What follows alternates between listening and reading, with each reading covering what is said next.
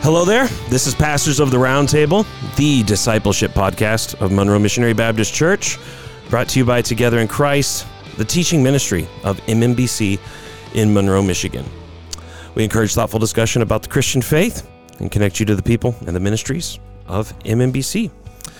We are here continuing our walkthrough of a series of some of the most searched theology questions that people have Googled.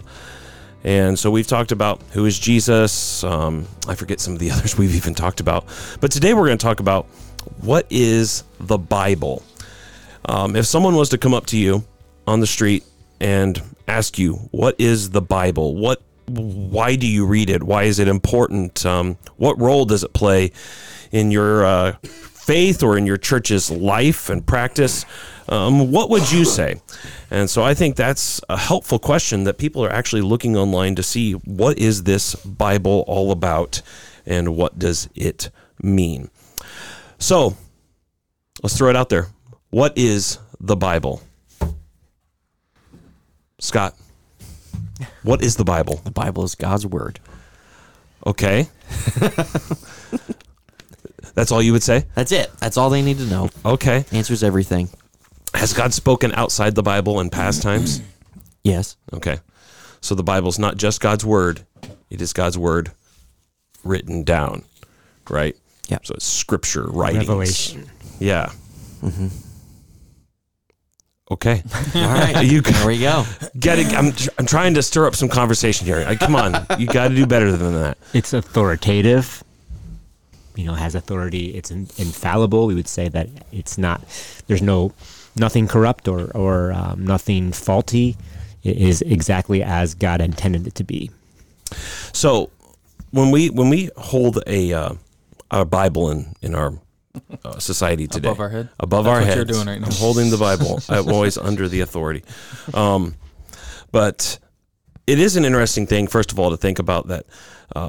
Whenever I was, there's a thing, Vince Lombardi, the famous Scott. Now you can check out for a minute here. All right. Vince Lombardi was the out? coach of the Green Bay Packers, right, in the 1960s when they were awesome. And I've always heard that one of the things he would do, maybe even for the Packers guys, and whenever they would show up for the training camp and everything, he would open up and say, "Gentlemen, this is a football." And it was like the point was, we're starting from basics, and we move from the basics to the more advanced things. And in a sense, that's what we do whenever we hold this book. We say, this is a Bible. Now, one of the crazy things is we actually think that these writings, these ink on pages, the ink on pages with these words and sentences and paragraphs and all of it put together, is God speaking to us in written form. Because before Moses, there was no scripture written down. God spoke or revealed himself through prophets. And what would, let me ask you this real quick. What would have been some of the disadvantages of not having God's word written down, but simply having it stored in your memory, or a prophet coming to speak to you like before Moses wrote down the scriptures? What would have been, that was a great blessing, but why was that less perfect or less complete or desirable than what we have in the Bible today? Does that make sense? Yeah. I think you just have less of an ability to protect it in terms of holding it together, remembering, what was said. If it's based on your memory or passing it through the generations, that didn't happen. If you read the Bible and you see historical events through the Bible, there's times in Israel's history where they do basically lose the written word. Yeah. And it leads them into some pretty dark places. Sure. Right? And when they discover it again, it brings them back, right? Right. And so it's, I guess it's a more, I don't know how to say it, more safe way to safeguard. It's a greater safeguard of his word, I guess. Definitely. Yeah, and it wasn't as accessible. The people had to rely on the prophets. Yeah. And they had to. It was more sporadic or special occasions, thus says the Lord. And like, okay, God's speaking to us. But it wasn't just, you can open your Bibles and you can hear the word of the Lord and you know what he says and what he intends. And so it would have been harder. I think it would have been harder to have kind of consistent devotion toward the Lord, and to know his will, because they had to rely on outside sources. Yeah. So. I also think of an aspect of assurance and certainty. For instance, it is possible, theoretically, right? I mean, cultures did this for a long time, to be married to somebody without a piece of paper, without any kind of documentation. In some cultures around the world and in the past, you could be married without documentation. But it is helpful to have that document. Why do we have that piece of paper? For verification and to assure us and other people that no, that really did happen. I'm not just my mind isn't just playing tricks on me. And similarly too, I think whenever we think about God's word, having it in written form, putting it in writing, further assures us and confirms the truth about God's grace to us in Jesus Christ, in ways that simply having an oral transmission or just trying to hold on to it in our minds. Scripture is a superior form of revelation in that sense, of holding fast, and also it's much easier to pass on the faith to other people and to preserve it and safeguard it for generations to come. Tim, did you have something you wanted to add? Yeah, I mean, in written form, it's harder to change it. Yeah. You know what I mean? And you can document changes when they do happen. You can document that, and so we actually have that. I can't remember where it was, but I was preaching a sermon recently. I mean, it was here, but I can't remember where in Scripture. But no, it was one of the Psalms I just did in verse 13. Which Psalm was it? Which Psalms did I just do? 16 this Sunday, and then 80. 150. No. Yeah, I can't remember. It really made it. 145? Psalm 145? 140? 145? I think it was Psalm 145. I think that was it. Yeah, I wasn't even here. It was the acrostic. Yeah. Yeah, I think it was 2 weeks ago. Yeah. Oh, verse 13 is maybe partially not in there. Because it's an acrostic alphabetically. Yeah, and, Psalm 145. And in like the King James Version, it's missing. It's never had the none, the N. Well, in new discoveries, they have found documents that had that in there. And so now, like the ESV and some newer versions will bracket that and say, because this has been found, here it is. Right?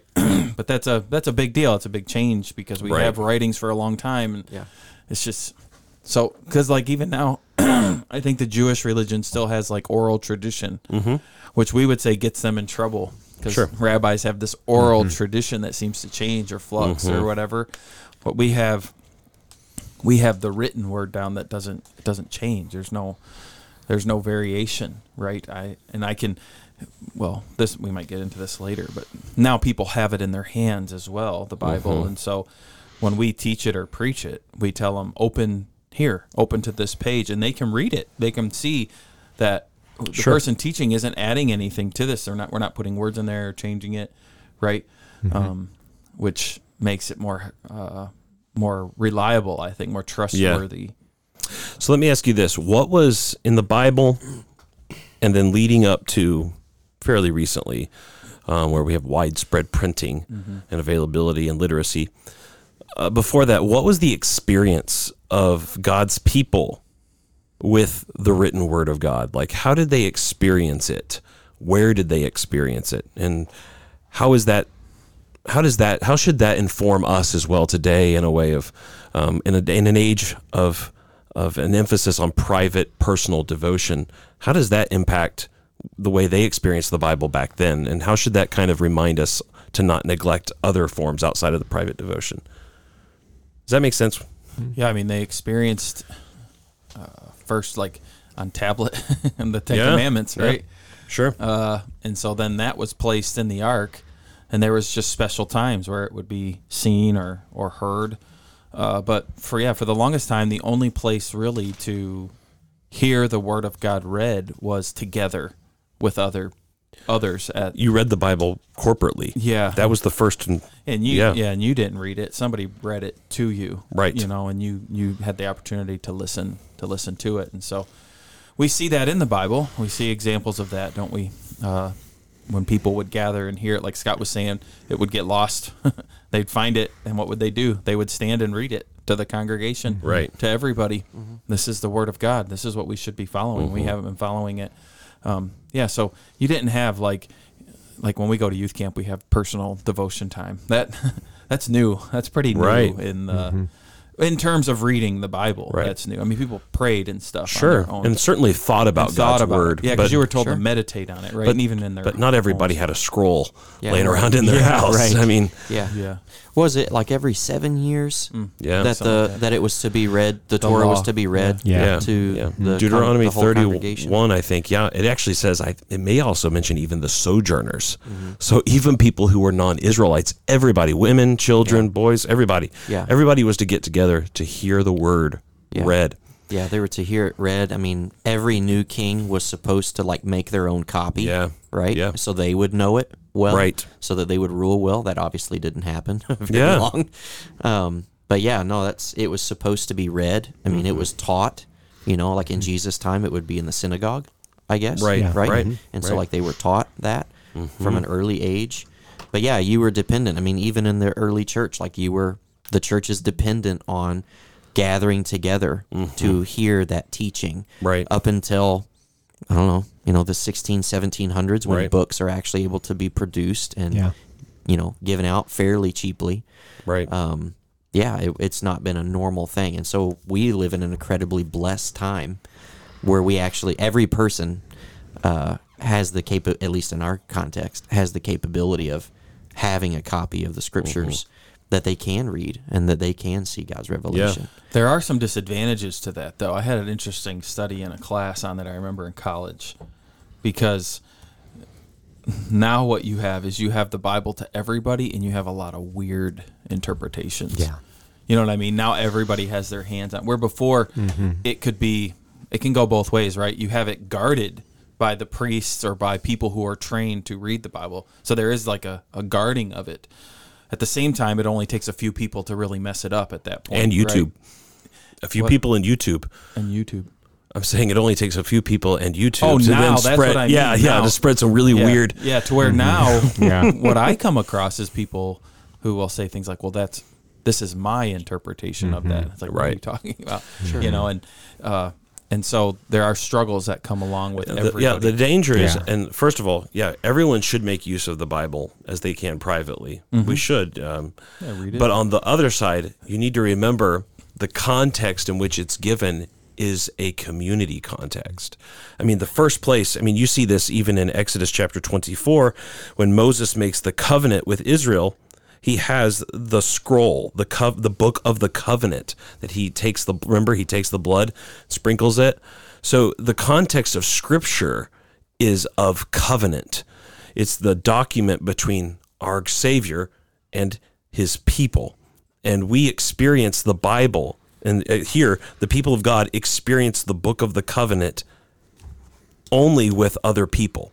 So the danger is that whenever people start to engage in personal devotions, that becomes individualistic or solitary devotions, and then you're reading the Bible without the community, the church.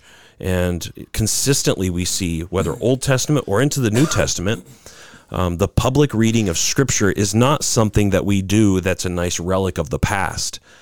There is something actually, and I think you mentioned this one time, Tim. You went to a class, right? And they said if you read the Bible in a different geographic setting or location, you were saying about how it changes the way you receive. It impacts something the way you receive you just see it a little different. And similarly, too, I think there's something different from whenever I'm reading to myself to where I'm sitting in a church with a bunch of other sinners and we're hearing the word together. There's something different about that dynamic than if I'm home alone. Not saying the truth is different, but there's a reason why God has ordained public reading of Scripture. That's the book of the covenant. And so we want to make sure, too, that whenever we talk about the Bible, that, and maybe this is important. Sometimes we think we'll get them a Bible to read at home first, and then maybe get them to church. And I hope we can do that. On the other hand, we need to remember the primary way, the more foundational way, is actually get them to church first, and then hopefully they can understand the Bible at home, because on their own, they're probably not going to be able. I mean, it doesn't mean they can't, but the church is so foundational. The corporate community is so foundational throughout the whole Bible for understanding and applying and receiving this book as God's word. It makes you think of, like Philip with the Ethiopian eunuch. Yeah.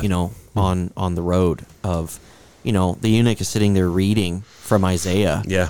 And he doesn't understand what he's reading. He has it, right, but he doesn't understand it. What does it take? It takes an apostolic. Well, he was a deacon. He was a deacon. He wasn't an apostle, but he had been taught right by the apostles there. And why are they not able to fly around like Philip was? Yeah, taken by the Holy Spirit. It's not okay. Dropped to Larry maybe Ethiopia. has a story. Yeah, and kind of going along with that, Nehemiah. So you had the exile take place, and then when the people came back, they had lost the Hebrew language. So they're speaking the Babylonian language.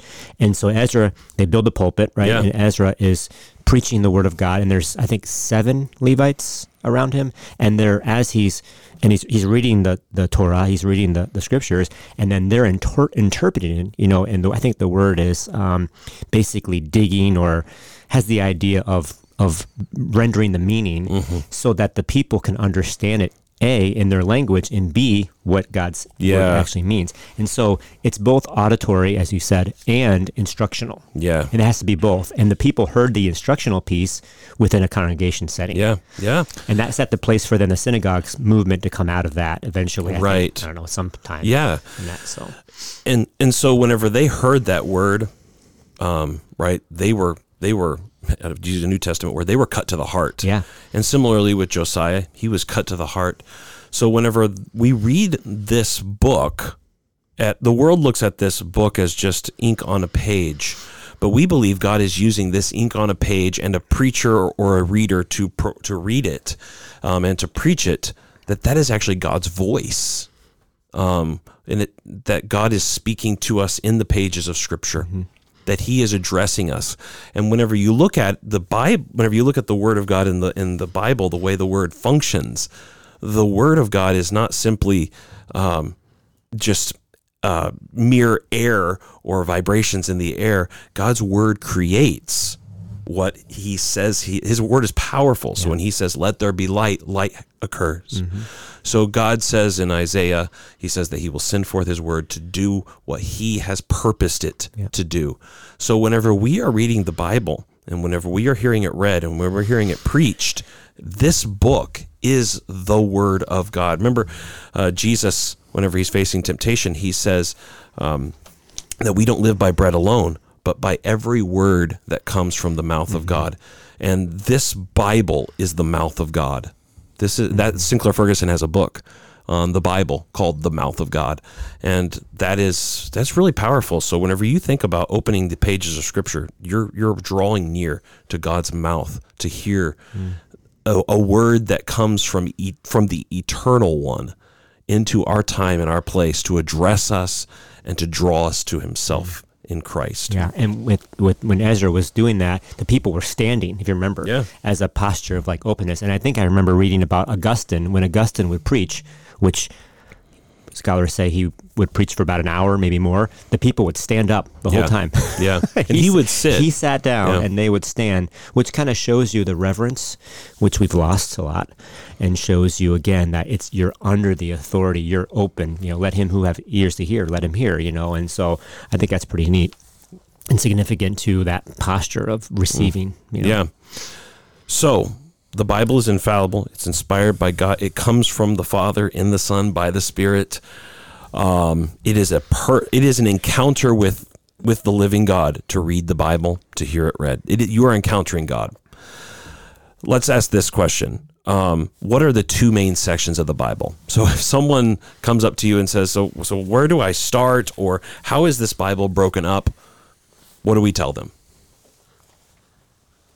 Old Testament and New Testament. Is that what you want? The answer? Yeah. Well, so okay. All right, 1 point. Good job. Okay. What is the Old Testament? But you Tim? said, where do I start? That was a different question than what are the sections. Okay, whatever. You got the preface. You got the you got the maps in the back. You know. Okay, so what is the Old Testament? If someone was to open up the Bible and they see something says Old Testament, they've never had a Bible before, what would you say that is? I would say in the Old Testament, you're going to see the story of how God created everything, how God chose a people, Israel, as his people. You'll see where God gives the law to his people. You're going to see a mess of a people. But what the Old Testament is it's the writings and the life of the people of God before Christ, before Jesus had come. And in the New Testament, what we have is we have Jesus comes on the scene. And you could get into a lot from there, I guess, Sure. but that would be the most basic. Yeah, I think I would start by telling somebody that really the focal point of the Bible is Jesus. Like he's really the focal point. And the Old Testament is about history. It does have things of like how God created everything, the Israel, the Old Kingdom, and how all that happened, but all of that has a central point that it's leading up to. Yeah. And that's the division where you have the New Testament where Jesus comes and what happens after he comes, right? And all that happened with that. But I think it's helpful to somebody who's never encountered the Bible before because there's so many things that you can get lost in. Yeah. Questions that, not that they don't matter, but they're not the primary question for when you're coming to the Bible. Correct. And so I would just try to frame for that person that this book really is about one person. Yeah. It's about Jesus. And as long as you understand that, that's going to help guide you as you read through this. Yeah, a problem would be with saying that. I think from like if someone said that to me, I didn't know what the Bible was, I probably would quit reading pretty quick because it'd be like, this person he said it's about, I haven't even got to that yet. I've been reading for 8 months or whatever. I've been reading a really long time. What's happening? And so I don't know. I agree with you. It's the main point and it's what should be said. But I think coupled with that would have to be instructing them how to read it then so that they see. Yeah. I wouldn't encourage them. I don't think any of you would either. I don't think you guys would say, well, start Genesis and just start reading. I don't think any of us would encourage. Yeah, no, and that's exactly why. One of the reasons I would say that is because like you don't need to start in Genesis. This isn't a normal book. Right, yeah. Right? Even the Old Testament up to a certain point is not in chronological order. And so if you want to understand Christianity, it's not necessarily the most helpful thing to start in Genesis, like at the beginning.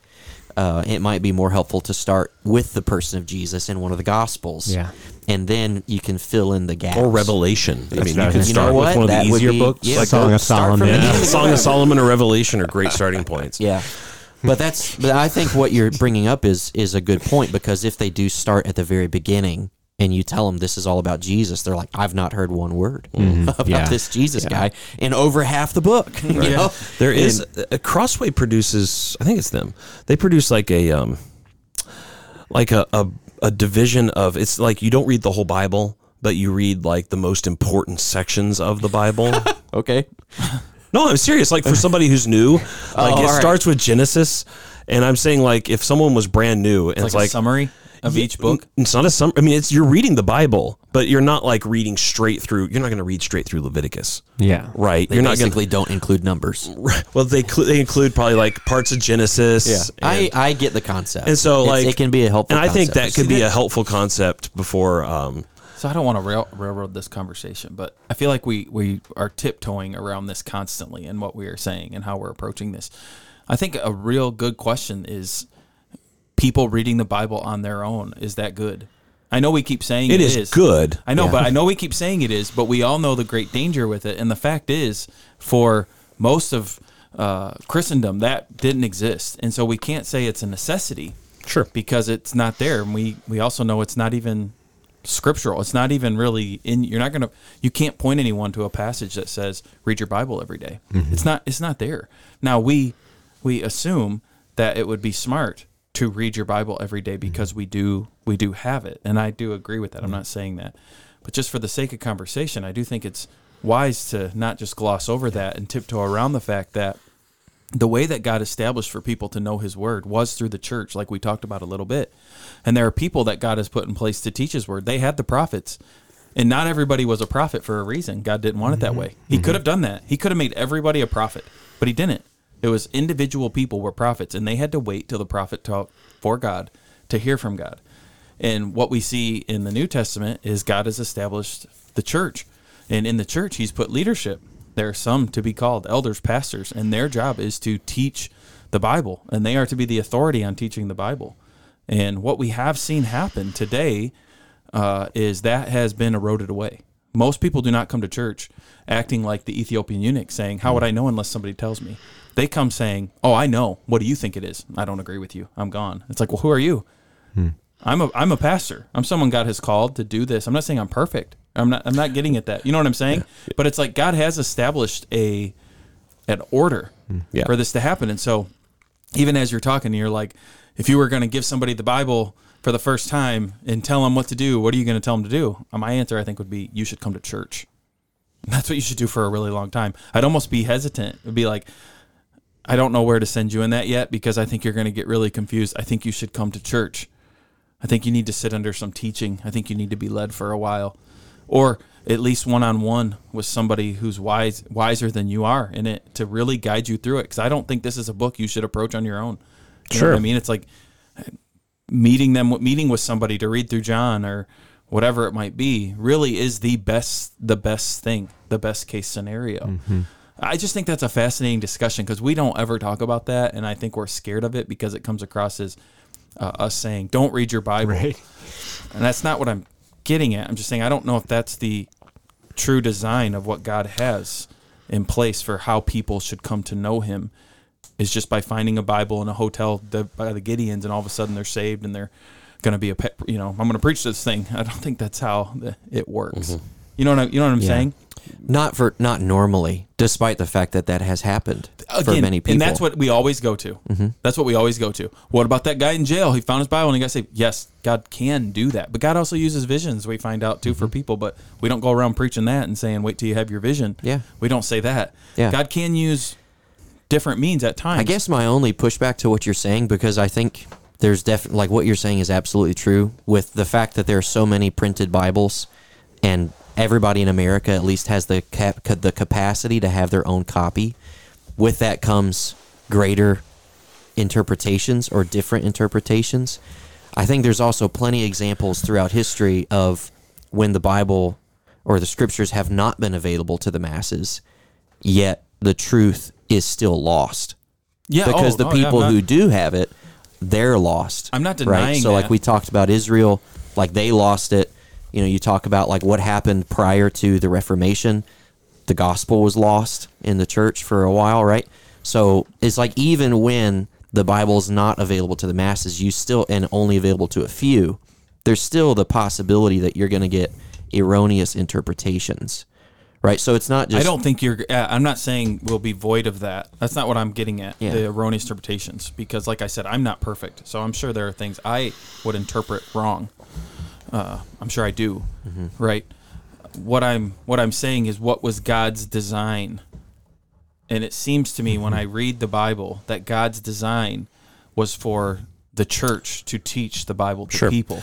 And that is people's initiation most of the time into God is the church, right? And that seems to be washing away, I think, and even taught. Oh, it's sure. like that's not it anymore. So I had a couple things. First of all, I was smiling whenever you said I'm a pastor because that reminded me of Pastor Jim on YouTube where he says, I'm a pastor. I'm important. I have no Remember idea that guy that got that angry pastor in Oklahoma that was berating his congregation? I remember. And he says, hey, you listen to me. I'm a pastor. I'm important. So anyway, that just reminded me of that when you said, you didn't mean it that way. But that was funny. That's where your mind went right now. That's where my mind went. So a big deal is, first of all, I think, is theoretically, the problem isn't that people are reading the Bible at home. No. The problem is how has God designed for them to understand what the Bible says? And this gets to the one of the things of Scripture we talk about is the perspicuity of Scripture. It's the what? The perspicuity of Scripture. Spell that. The what? Say that again. Perspicuity. Perspicuity. Is that like sweating? That's perspiration. Close. Yeah. There's deodorant. Oh boy. Maybe some in here. See the people I work with. I'm tracking with you. Yeah, Dave's tracking with me. Okay, so when we're talking about that, it's the idea is the clarity of Scripture. Yeah. How clear is Scripture so someone can read the Bible and understand what it means? And this is from the 1689 Baptist Confession. One of the things it says here is, all things in Scripture are not alike plain in themselves, nor alike clear unto all. Right? So there's some things in the Bible that are pretty confusing. Even Peter says, Paul writes some things that are hard to understand. It says, yet those things which are necessary to be known, believed and observed for salvation, are so clearly propounded and opened in some place of Scripture or other, that not only the learned, but the unlearned, and this is very important, in the due use of ordinary means, may attain to a sufficient understanding of them. So what it's trying to say here is this, because in the past, the Roman Catholic Church, perhaps in the Middle Ages, people were saying, listen, you don't need to understand all these things, you just need to trust us. So what was happening was, instead of their trust being in Christ, their trust was in the priestcraft or in the church, and saying, listen, you trust us, and when you trust us, you're trusting Jesus. And the Reformation was saying, no, that's not the way this works either. We're about trusting Jesus. But they were saying, listen, so the things that are most important for someone to be saved, about salvation in Christ, repentance from sins, forgiveness, that's pretty plain in the Bible. And somebody, no matter whether they're learned or unlearned, can come to an understanding of those basic things in the Bible. They may not understand everything or some of the more advanced things, but they can understand those things. But it says that they come to that understanding in the due use of ordinary means. And by that, I take that to mean that partially that does mean Bible reading, but it also means prayer, but especially it means the corporate gathering of the church. So we come to, how has God designed for us to understand what his mouth is saying to us in the Bible? Well, he's given us the church as part of the due means of the word preached, the word read, the word symbolized in baptism and supper, the word sung in the church. All of those things are the means, the instruments that God uses to help us understand what this book is saying. So the answer to the problem is not read your Bible at home or don't read your Bible at home. We want you to read your Bible at home. But as you do that, understand the way you understand what that Bible is meaning is not primarily by yourself at home. It is through the church, in the community.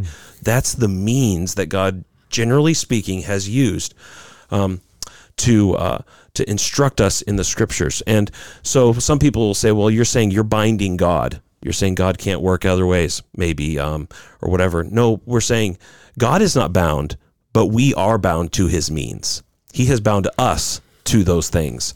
He can teach people however he wants to do it, but he's bound us to these things, to the church, to understand Scripture that way.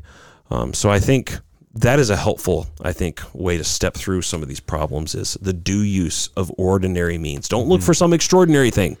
Just come to church and hear the word read and preached and taught in the church's community life. Yeah.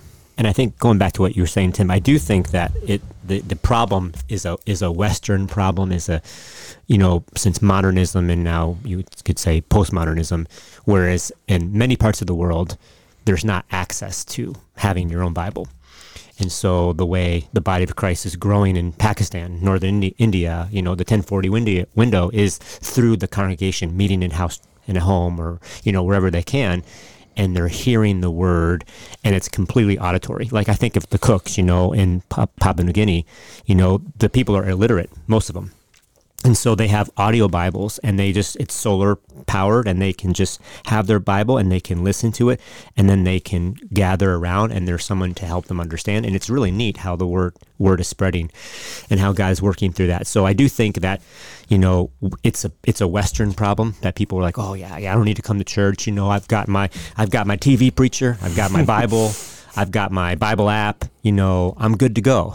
And that's not the majority of the world doesn't function that way, or has that opportunity to function that way. So I think that's good. You get kind of weird whenever you do that, right? Yeah. I just bring that up for discussion. That was the only reason. Yeah, that's So, good. all right. I thought it was worthy it's good. of discussion. I appreciate Bring that. some life to what was a boring podcast until then. No, I'm just kidding. Wow. On that note, All right. I'll go ahead and mute there's Tim. some perspiration going on right now. Oh man. Yeah, joking, that man. was a very perspicuous statement you said there, Tim. Dry, Clear. clear. That's what it was. Oh boy. Okay. All right. I'm gonna go ahead and mute Tim now, so he can't speak anymore. So we'll go ahead and wrap up here. Thanks for listening. Take care. God bless.